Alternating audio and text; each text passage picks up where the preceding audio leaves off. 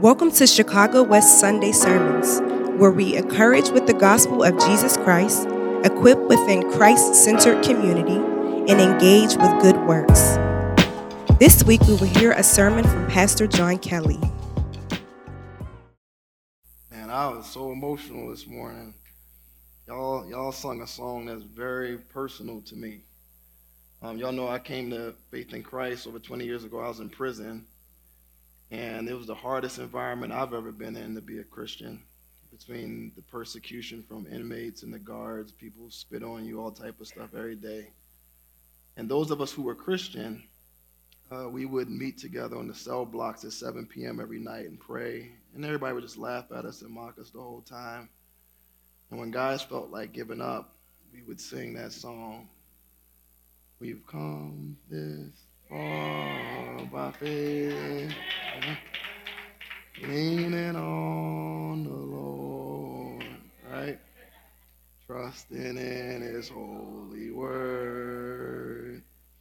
He's never failed me yet, right? Oh,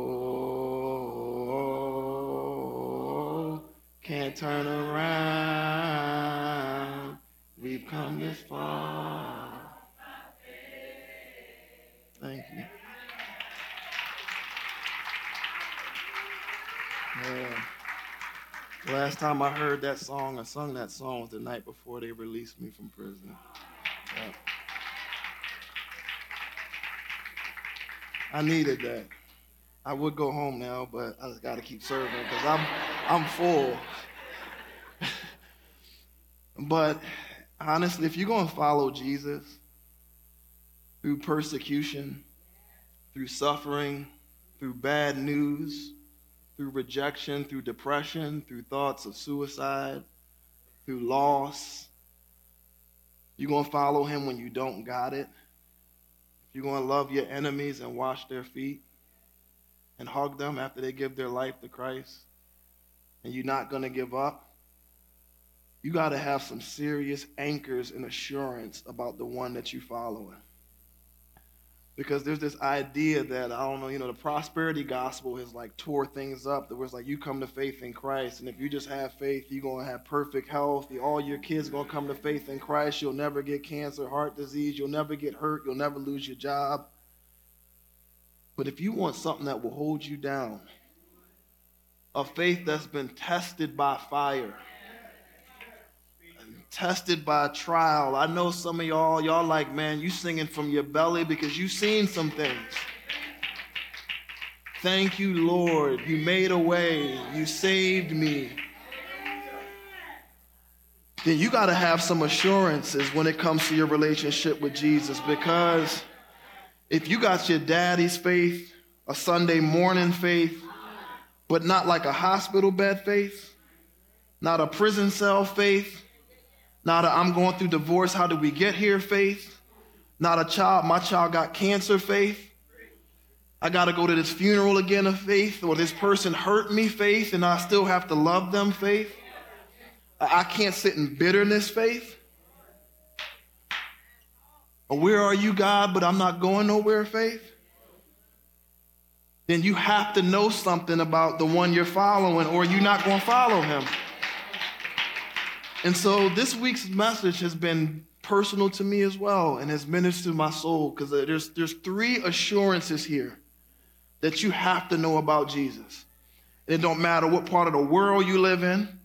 It don't matter what country you're in, what language you speak. It doesn't matter what your hardship is right now. I guarantee you, and I'm in the same boat with you. I'm not trying to preach something to you. I'm not living myself. If you hold on to these three truths, they will carry you all the way home until you see Him face to face and He starts wiping those tears. So the title of this morning's message is 3 Assurances for Christ Followers. 3 assurances for Christ followers. If you just bow your head, I want to pray for you, because I know some of you are in the pit. Some of you can't lift your head, and you've come a long way by faith. I want to just pray for you right now. God, you know every person seated in this room. You know everyone watching online. You know our fears. You know our struggles. And we're thankful that we don't have a high priest who cannot sympathize with our weaknesses, but was in all points tempted as we are, yet without sin. God, you know what it feels like to suffer, Jesus, to be rejected, to not have a lot. God, I thank you that I serve a God that knows what it feels like to be incarcerated. And so, Lord, I just pray that this morning, this Sunday morning, you would remind your sheep of the 3 guarantees, the 3 assurances that they can have. And if they hold on to these truths, no matter where they are in life, no matter what they're going through, they would be encouraged, they would be full of hope, and they will continue on, Lord, because we come too far. We can't turn around. So, God, I pray that you would bless your word now in Jesus' name. Amen. If you have a copy of God's word, meet me in Mark chapter 8. Mark chapter 8. And we're looking at another famous passage. Mark chapter 8. And we'll begin in verse 1. And there's 3 assurances that you can have and you can know about Jesus if you're a follower of Christ. And here's assurance number 1. Jesus is sensitive to our needs. Let me just say that to you this morning. Jesus is highly sensitive to your needs. Even though you question him, even though you're like, man, God, where are you? Do you see this? He is very sensitive to your need. Where do you get this from? Mark chapter 8, verse 1 says this. I'm reading from the ESV translation. In those days, when again a great crowd had gathered, they had nothing to eat. He called his disciples to him and said to them, I have compassion on the crowd, because they have been with me now for 3 days and have nothing to eat. And if I send them away hungry to their homes, they will faint on the way. And some of them have come from far away. Man, this is a powerful verse here, passage. Jesus says, look with me in verse 2. He says, they have been with me now for 3 days. This, if you have a highlighter, a pen, underline that, because that's the anchor for everything that we're talking about. It's not just a crowd. They have been with me for 3 days. Everything flows from this truth. They are with Jesus moment by moment for the last few days. They have been walking with him. They have been seeking his teachings and listening to him, listening to his voice. They are not with Jesus because they want something. They are with Jesus because they want him. That's the foundation of their faith and their walk. I want you. Not simply what you can give to me. What makes one a true disciple of Jesus Christ is not only that they have repented and believed by faith, but that they are abiding in him. They are walking with Jesus, that Jesus can say, she has been with me. He has been with me. Let me ask you, beloved, have you been with him? Can Jesus say that about you, my sister? She has been with me. We ain't even just talking about what she's gone through. She has been with me. She is with me. He has been with me. Not just she believes in me. Not just he serves me faithfully. No, he's with me. Because as I often teach, you could do a lot for Jesus and not be with Jesus. The Christian life, before we move on, is centered around 2 big buckets. The first bucket is centering your heart and your mind on Jesus. Moment by moment, second by second. It's bigger than just doing devotions in the morning. Jesus said, I am the vine, you are the branches. If you don't stay connected to me, apart from me, you can do nothing. He says that, and we hear that, and we're like, yeah, but have you seen my resume? Don't you know my connects? Don't you know how long I've been at this job? I'm a good parent. I'm a good counselor. I got wisdom. He says, look, apart from me, you can do nothing if you don't stay connected to me. So the Christian life is a moment by moment fighting to stay connected to Jesus. Mind drifting, anxiety coming, challenges arising, people getting on your nerves and trying to stay connected to him. And when you drift, you feel lost, you feel soul weary. So the Christian life is one, centering your heart and mind on Christ, being with him, and then moment by moment yielding to the Spirit. Not my strength, not my wisdom, your ways. That means you have completely given yourself over to him. They have given themselves over to him. They've been walking with him 3 days. I ain't going nowhere. I'm not listening to nobody else. I'm in your presence. You direct me. This means you always have to stay connected to him. Have you noticed how much your life changes when you don't have cell phone reception or you have connection to Wi-Fi? You don't know how to function. Ain't no Wi-Fi here. Ain't no cell phone reception here. You checked out. Right? The Christian life is like that times 100. The Christian life wasn't designed for you to live disconnected from Christ at any moment. You can't be like, treat your Christian walk with the Lord like you're going to BP gas station. Let me fill up on Sunday and let it carry me through the week. Let me try to now flesh it out. I'm telling you, as a pastor, that's what Christians do. They try to apply all of this in their own strength. It's a second by second, Lord, if you don't carry me right now. If your peace doesn't overflow my mind right now, I'm going to go this way, that way. It's no wonder the Lord compares us to sheep who constantly go astray. And so notice here Jesus' response as we kind of anchor that they're with him. They've been walking with him. Notice his response in verse 2 and 3. I have compassion on the crowd because they have been with me now 3 days and have nothing to eat. And if I send them away hungry to their homes, they will faint on the way. And some of them have come from far away. Notice the 3 things he says. I have compassion on them. You want to know how Jesus feels about you? I have compassion for her. I have compassion for him. I have compassion for them. Look, I am aware that they have been with me. They've been with me for 3 days now. I'm aware that you're walking with me, my daughter. I'm aware that you're walking with me, my son. And listen, look how sensitive he is in verse 3. And some of them have come from far away. I know what it's cost some of you. You've lost friends, family, walked away from jobs, walked away from things to follow me. Here's a thought. When you walk with Jesus, he takes full responsibility for your life. That right there was the reminder I needed this week. Beloved, Jesus didn't just die on the cross and then be like, all right, I'll holler at you. I'll see you in heaven. He's taken full responsibility for you, mind, body, soul, beginning with dying for your sins, placing his spirit within you. Full responsibility for you. Jesus is completely aware of their needs and their current state, and he wants to do something about it. Oh, beloved follower of Christ, I want to remind you, you never have to question if Jesus knows, sees, or cares about you. Do you know what's going on? Do you see my situation? Do you even care? It's always a yes. Why? Because Jesus has assumed full responsibility for you. That's what's happening right here.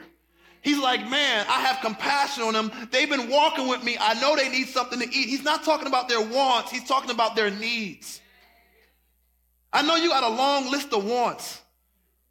I know you would live on like a remote island somewhere if you could, sitting on the beach all day. That's what you want, but Jesus knows what you need. All right? And he's sensitive to the needs. No matter where you are in this world, listen to me, no matter where you are in this world, that's why that song hit different for me.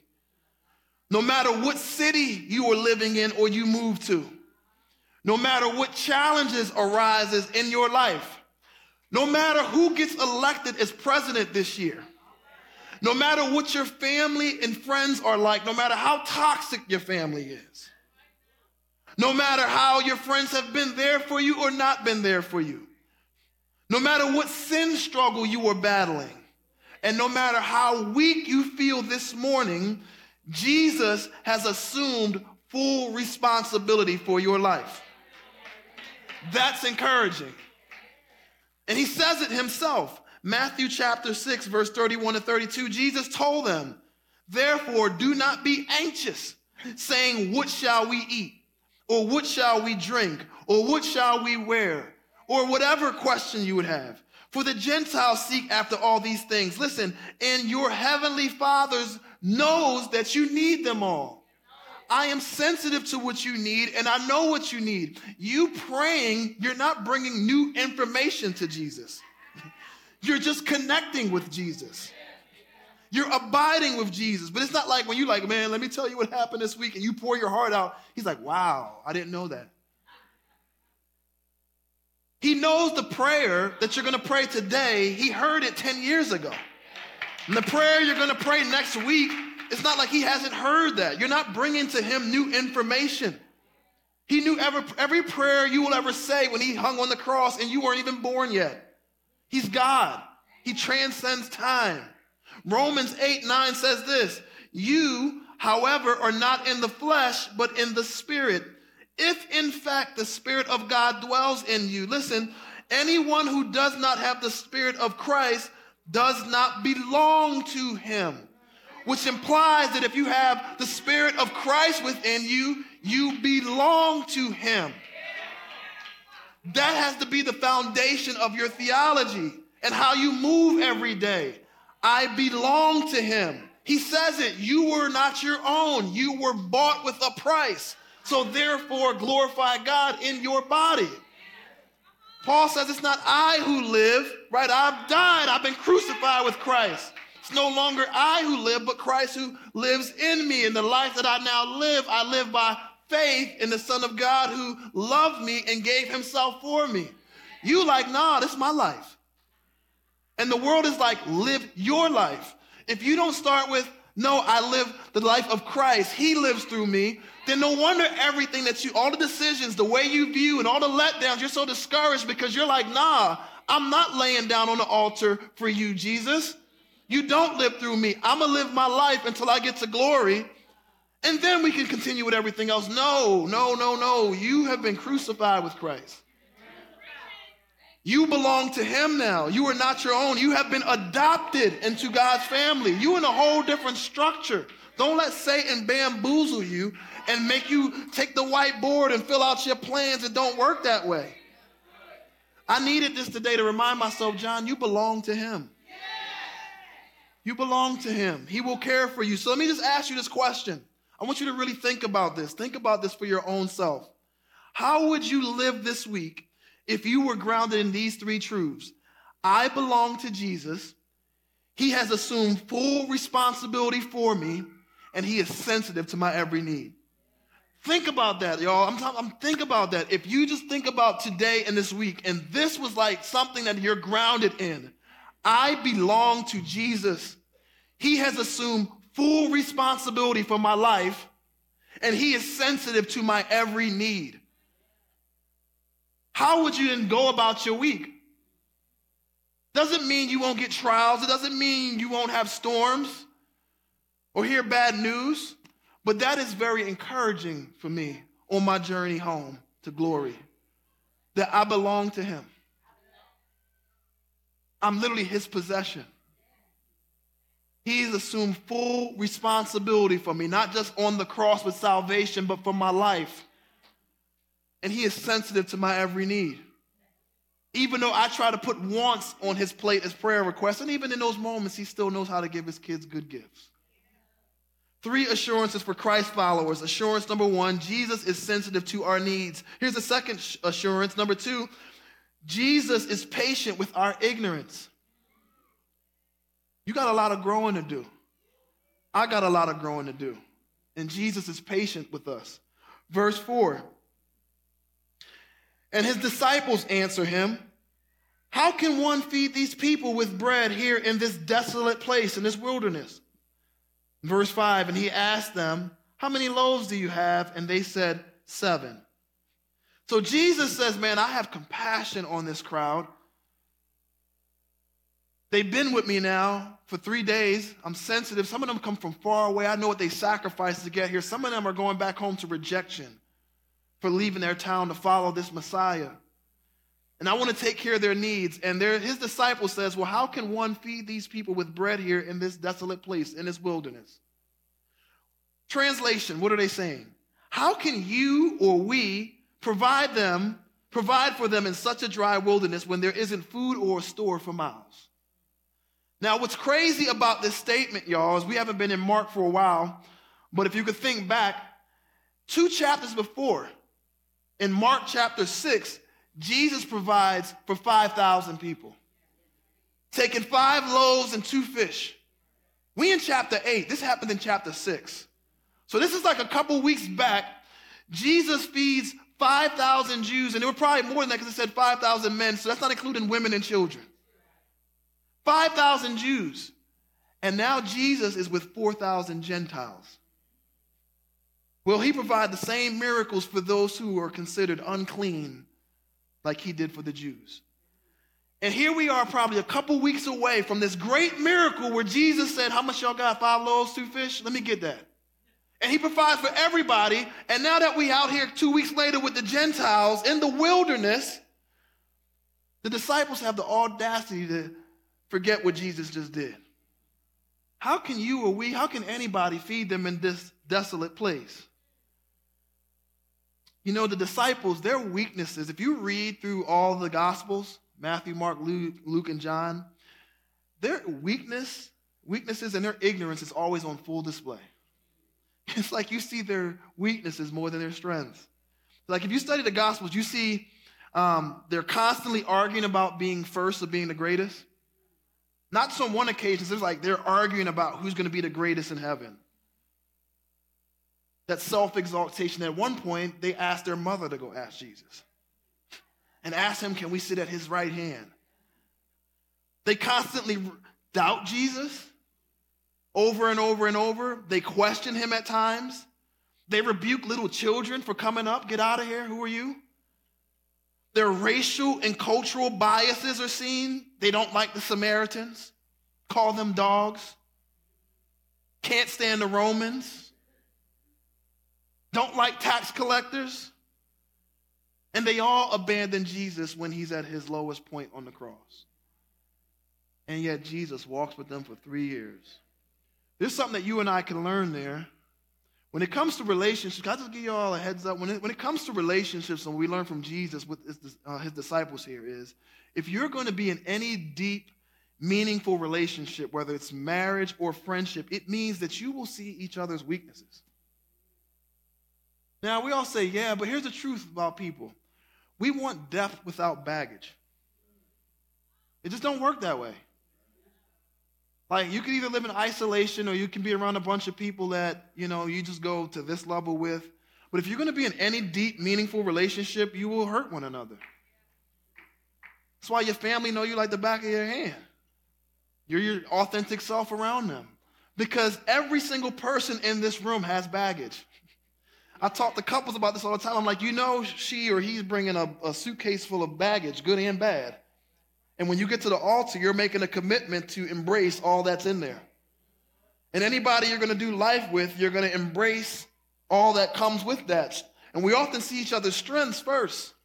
We see each other's weakness, we're like, I don't want that. And we do what? Cut one another off. That's not what Jesus does here. And why is that important for you to know? Because when people see your weaknesses, when people see your baggage, you tend to do one of two things. You either withdraw from the relationship or you question the relationship. What I mean by withdraw from the relationship? Why you ain't been around? Why you ain't tell me you was going through that? Oh, man, I didn't really want to bother you.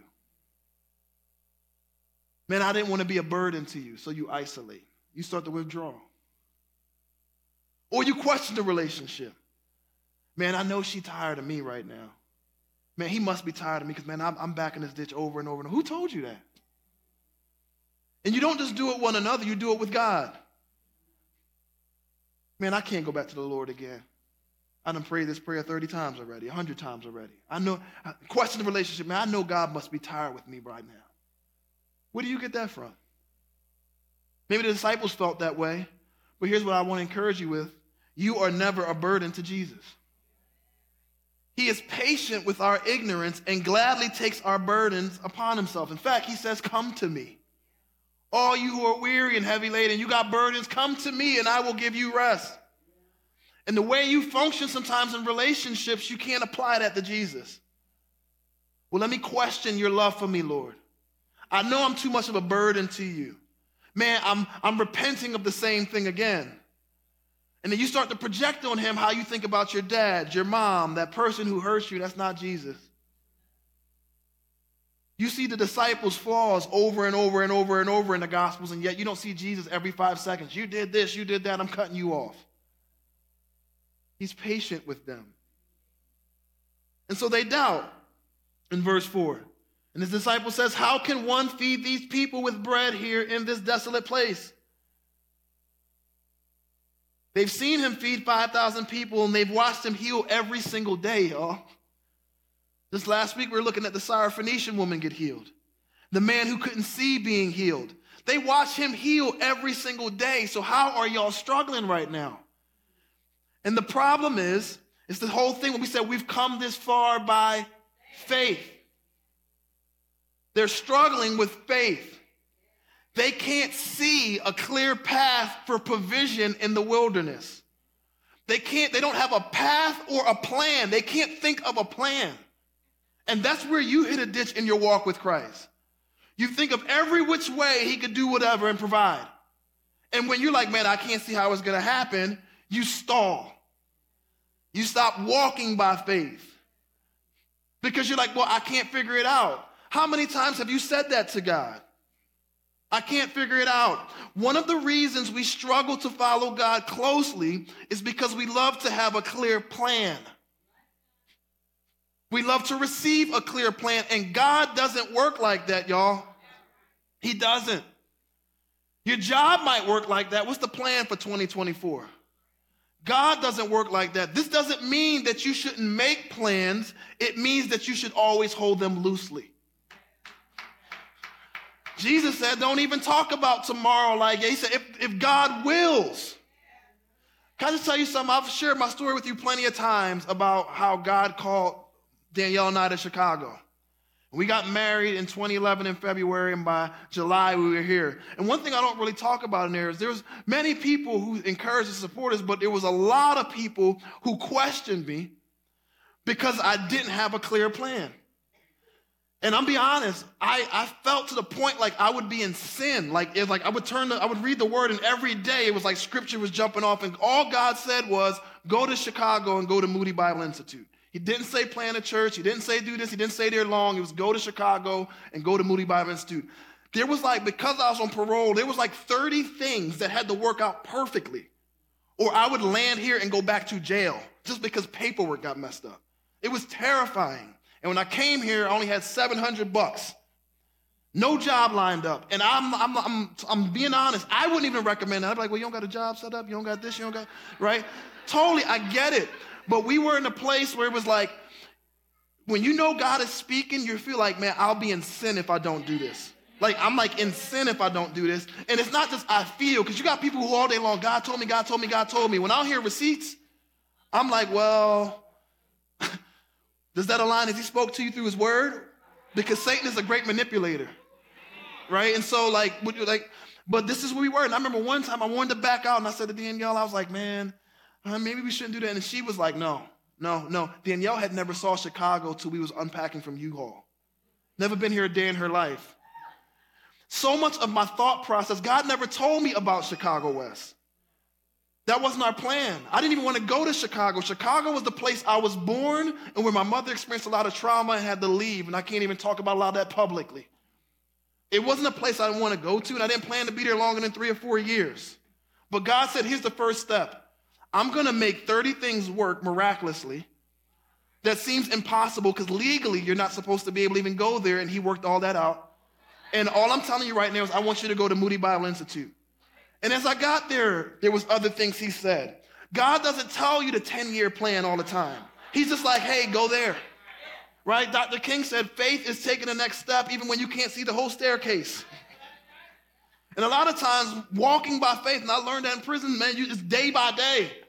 Lord, help me to make it back safely today. What do you need me to do today? Turn right, turn left. Don't go anywhere. Pause for a moment. Don't move without me. Oh, God, here's a great opportunity. Slow down. And so the disciples are in this situation where they're trying to process, and it doesn't make sense to them, and they don't have a plan for how God can provide. But yet they have the plan, Jesus, with them. And so much of when I was here in Chicago, my first few years here, I had all these great things. I was like, yeah, man, we're going to go over here and do this and do that. But the thought process was filtered through what I thought was good and what I thought glorified God in my eyes. And I would say like 95% of that didn't happen. But man, I didn't know about Chicago West and God saying plant the church here and do this and do that and do this and do that. Why am I saying all that? Proverbs 19:21 says, many are the plans in the mind of a man, but it is the purpose of the Lord that will stand. The disciples right now, their ignorance is on clear display. They are more focused on the location and the challenges of the situation, the wilderness, than the power and presence of the God they serve. And listen to me, y'all, Jesus doesn't rebuke them. He doesn't say, well, what's wrong with y'all? Y'all embarrassing me. I spend every single day with y'all. He doesn't scold them in front of everybody. How y'all gonna forget what I just did for the Jews 2 weeks ago? Didn't I just heal someone just on the way here? He doesn't do that. You know what he does? This is crazy. He repeats the same lesson over and over until they get it. He asked them the same question he asked them in chapter 6. In chapter 6, he says, what do you have in your hand? What you got? And they said 5 loaves, 2 fish. This time, look in verse 5, he says, and he asked them, how many loaves do you have? And he said 7. You would think when he would ask them the same question he asked them last time, that would like trigger something. Oh, we've been asked this before. Remember when he provided for like 5,000 to 10,000 people 2 weeks ago? Oh, he could do it again for the Gentiles that we don't like. Jesus asked them the same question again. You know what will happen when God is doing? He's sanctifying you. He's bringing you home to heaven. And if you don't get it, he just gives you the faith test again. He stretches your faith again, and again, and again, and again, and again. And then you're crying again, and again, and you're weary again, and again, and you're trying to walk on water again, and again. And in fact, instead of scolding you, he's like, oh, you didn't make it through the Red Sea? Well, now we're going to have the Jordan River. Everybody thinks, you know, God didn't part the sea once, he parted it twice, the Red Sea and the Jordan River. He did the Red Sea for Moses, and he did the Jordan River for Joshua. Don't be so forgetful. And so if you're like, man, we've been here before, God is like, I know. I'm patient and long-suffering. I'm going to get you to the place where you can say with Paul, I have learned in all points to be content. Whether I have a lot or I have little, it is well with my soul. Whether I can see it or I can't see it, whether the Lord provides or not, I'm not going to stop singing because we've come this far by faith. Leaning on the Lord, trusting in his holy word, he has never failed me yet. Oh, can't turn around because we've come this far by faith. And they're stuck. But you're going to see later on, after Jesus dies on the cross and goes back to heaven, they're all talking about faith. Jesus is patient with your ignorance. Rather than shaming and rebuking you, in love, he simply repeats the process until you grow in faith. Parents do that. I'm going to keep telling you to tie your shoe and show you how to do it till you figure it out. I'm going to show you how to make your bed. I'm going to show you how to do this math problem. Teachers do that, right? Praise God for our teachers. You have to be patient with the kids. Oh, you wrote 5, 2 plus 2 is not 5, and you scold them? No. You patiently say, you add this, you do this, you count on, right?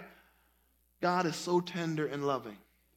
Now, I know it's easy for you to get mad at him, but he's going to keep you in that pressure cooker because it produces so much fruit.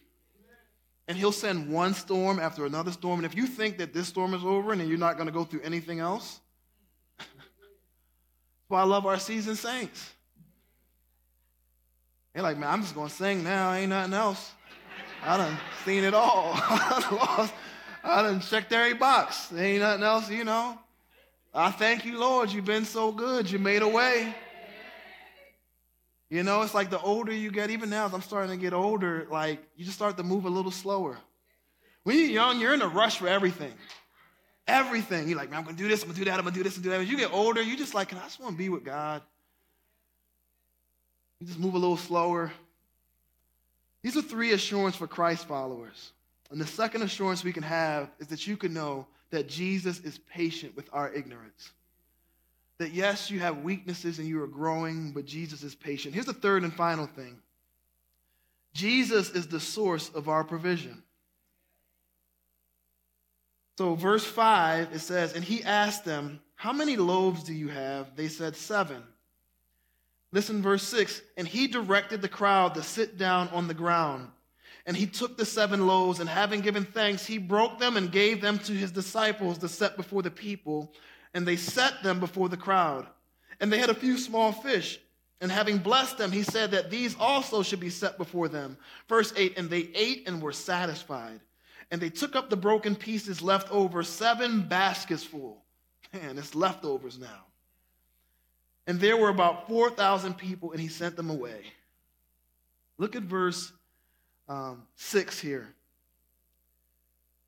Verse 5, he asked the disciples how much you got. And in verse 6, once they say they got 7 loaves, it says, then he directed the crowd to sit down on the ground. Jesus begins giving directions. I need you to listen to me. Do this. Have a seat, y'all. Start breaking down the 50s, groups of 100s, groups of 25. He's giving them direction before he provides anything. You can't wait to see provision before you start moving in obedience. That's faith. And what happens with y'all is God is like, do this, do that, do this, do that. And because you can't see it, you stall and you don't move.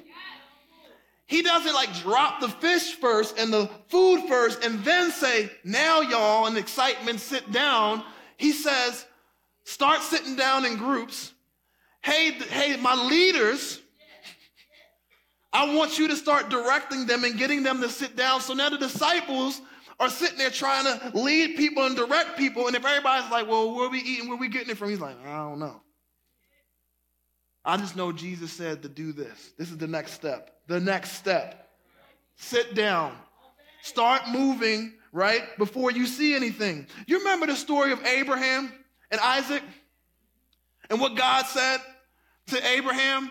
I want you've been waiting so long to finally have that son that I've given the promise of. Promise for.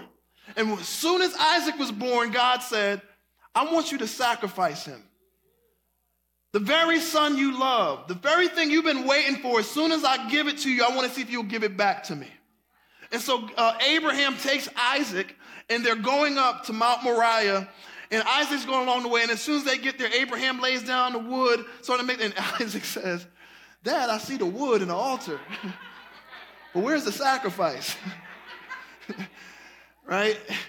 Abraham says one of the most powerful statements ever. The Lord will provide. Oh my gosh, so powerful. God, where are you at? Dad, where's the sacrifice? And Abraham says, God will provide. The Lord will provide. How can Abraham say something like that? Because he is anchored in his God. He knows who he is. And he's like, I know what God's will is because he told me to do this. I know he wouldn't take my son from me because he gave me a promise through him. So either he gonna resurrect you from the dead or something's gonna happen. Because here's what I know. He said that everything is to flow through you. But because I can't question how it's gonna work out and I can't see it, I can't now say, well, I'm not gonna go to Mount Moriah and do what you said because you said you was going. No, God, whatever you tell me to do, wherever you tell me to go, that's what I will do by faith. That's why Abraham is known as the father of faith and all that. And so he gets there and he's like, man, I'm as lost as you are, but I know what I'm not, disobedient. And so I'm going, and as I'm walking, I'm going to say, you know what? God will provide. I know he will. And the moment, and it says in that passage that Abraham named that place. The Lord will provide. And as soon as Abraham went to strike him, he said, no, Abraham, don't do that. And God says to him, now I know that you love me even more than your son. Don't do that. I don't want you killing your son. There's a ram in the bush. That's a word for somebody here. There's a ram in the bush. God always provides when you are in the center of his will, doing what he called you to do and abiding in his presence. He will take care of you. He will provide. And so you can be free to know, okay, if I just give myself completely to Christ, he has full responsibility for me. He will take care of me and he will provide. And look in verse 6. It says he directed his disciples, the crowd, to sit down on the ground, and he took the 7 loaves, and giving thanks, he broke them and gave them to his disciples to set before the people. And they set them before the crowd. So his disciples are distributing thousands of loaves of bread to hungry people who are following Christ, bread that was given to them from Jesus. And it says the people ate and were satisfied. Jesus is the source of their provision. Now imagine the disciples taking credit when everybody's like, man, thank you so much for making this meal and cooking for. I ain't do a thing. He did it. I'm just passing it along. All that you have comes from him. All that you have comes from him, belongs to him, because you belong to him. Stop thinking everything you own belongs to you. It belongs to him. And I want to say to you, loved one, as you followed Christ this morning, always remember you belong to Jesus. He has assumed every full responsibility for you, and he is sensitive of every need. Let me say it again. Remember this morning that you belong to Jesus. He has assumed full responsibility for you, and he is sensitive to your every need. And because of this truth, you have no need to be anxious or worry, but just focus on Jesus. So let me just tell you, can I relieve you of the stress? All you got to do is look to Jesus. That's all you're responsible for. Let him take care of everything else. Give yourself completely over to him. I've been reading a book as we close called The Joy of Full Surrender. It's a classic Christian book by a man named Jean-Pierre de Caussade. He lived a few hundred years ago, and I came a part where he said this. The whole book is about surrendering to the will of God. He says this: since God offers to take our cares upon himself, let us place everything in his hands once and for all, leaving them to his infinite wisdom, so that we may concern ourselves no more with anything but him. Lord, I'm placing everything in your hands, and I am concerning myself with nothing but focusing on you. 3 assurances for the Christ follower. Jesus is sensitive to our needs, Jesus is patient with our ignorance, and Jesus is the source of our provision. As we close out, we're going to take communion this Sunday. So where you are, communion is an ordinance instituted by the Lord for those who have placed their faith in Christ, repented of their sins. And he said, he took the bread and the cup, and he said the bread symbolizes his body that was broken for us, and the cup symbolizes his blood that was shed. And he says, as long as you eat this, do this in remembrance of me. And so I want to spend some time, just a few minutes, in leading you in taking communion. And what you do with that is you're remembering Jesus' sacrifice for you on the cross, but it's also a time for you to confess your sins and realign with him. Not that you're getting saved all over, but just, God, I need a reset in my heart and mind. And so what I want you to do, if you don't have a communion cup here, can you just raise your hand like this so we could just see? Don't be shy. It's hard to see if it's like at your chest. It's going to give up a little bit. But everybody else, if you have one, this is a time for you to just focus on the Lord. We'll go over service about 5 minutes a little bit, so we'll be done soon. But if you have a couple, just bow your heads. I want to lead you in a time of prayer. Right now, just bow your head. Scripture says, if we confess our sins, he is faithful and just to forgive us of our sins and to cleanse us from all unrighteousness. So right now, I want you to pray to Jesus and just finish this sentence. Lord, I confess that I. What would you say to him? Thank you for listening to Chicago West Sunday Sermons. Join us next week.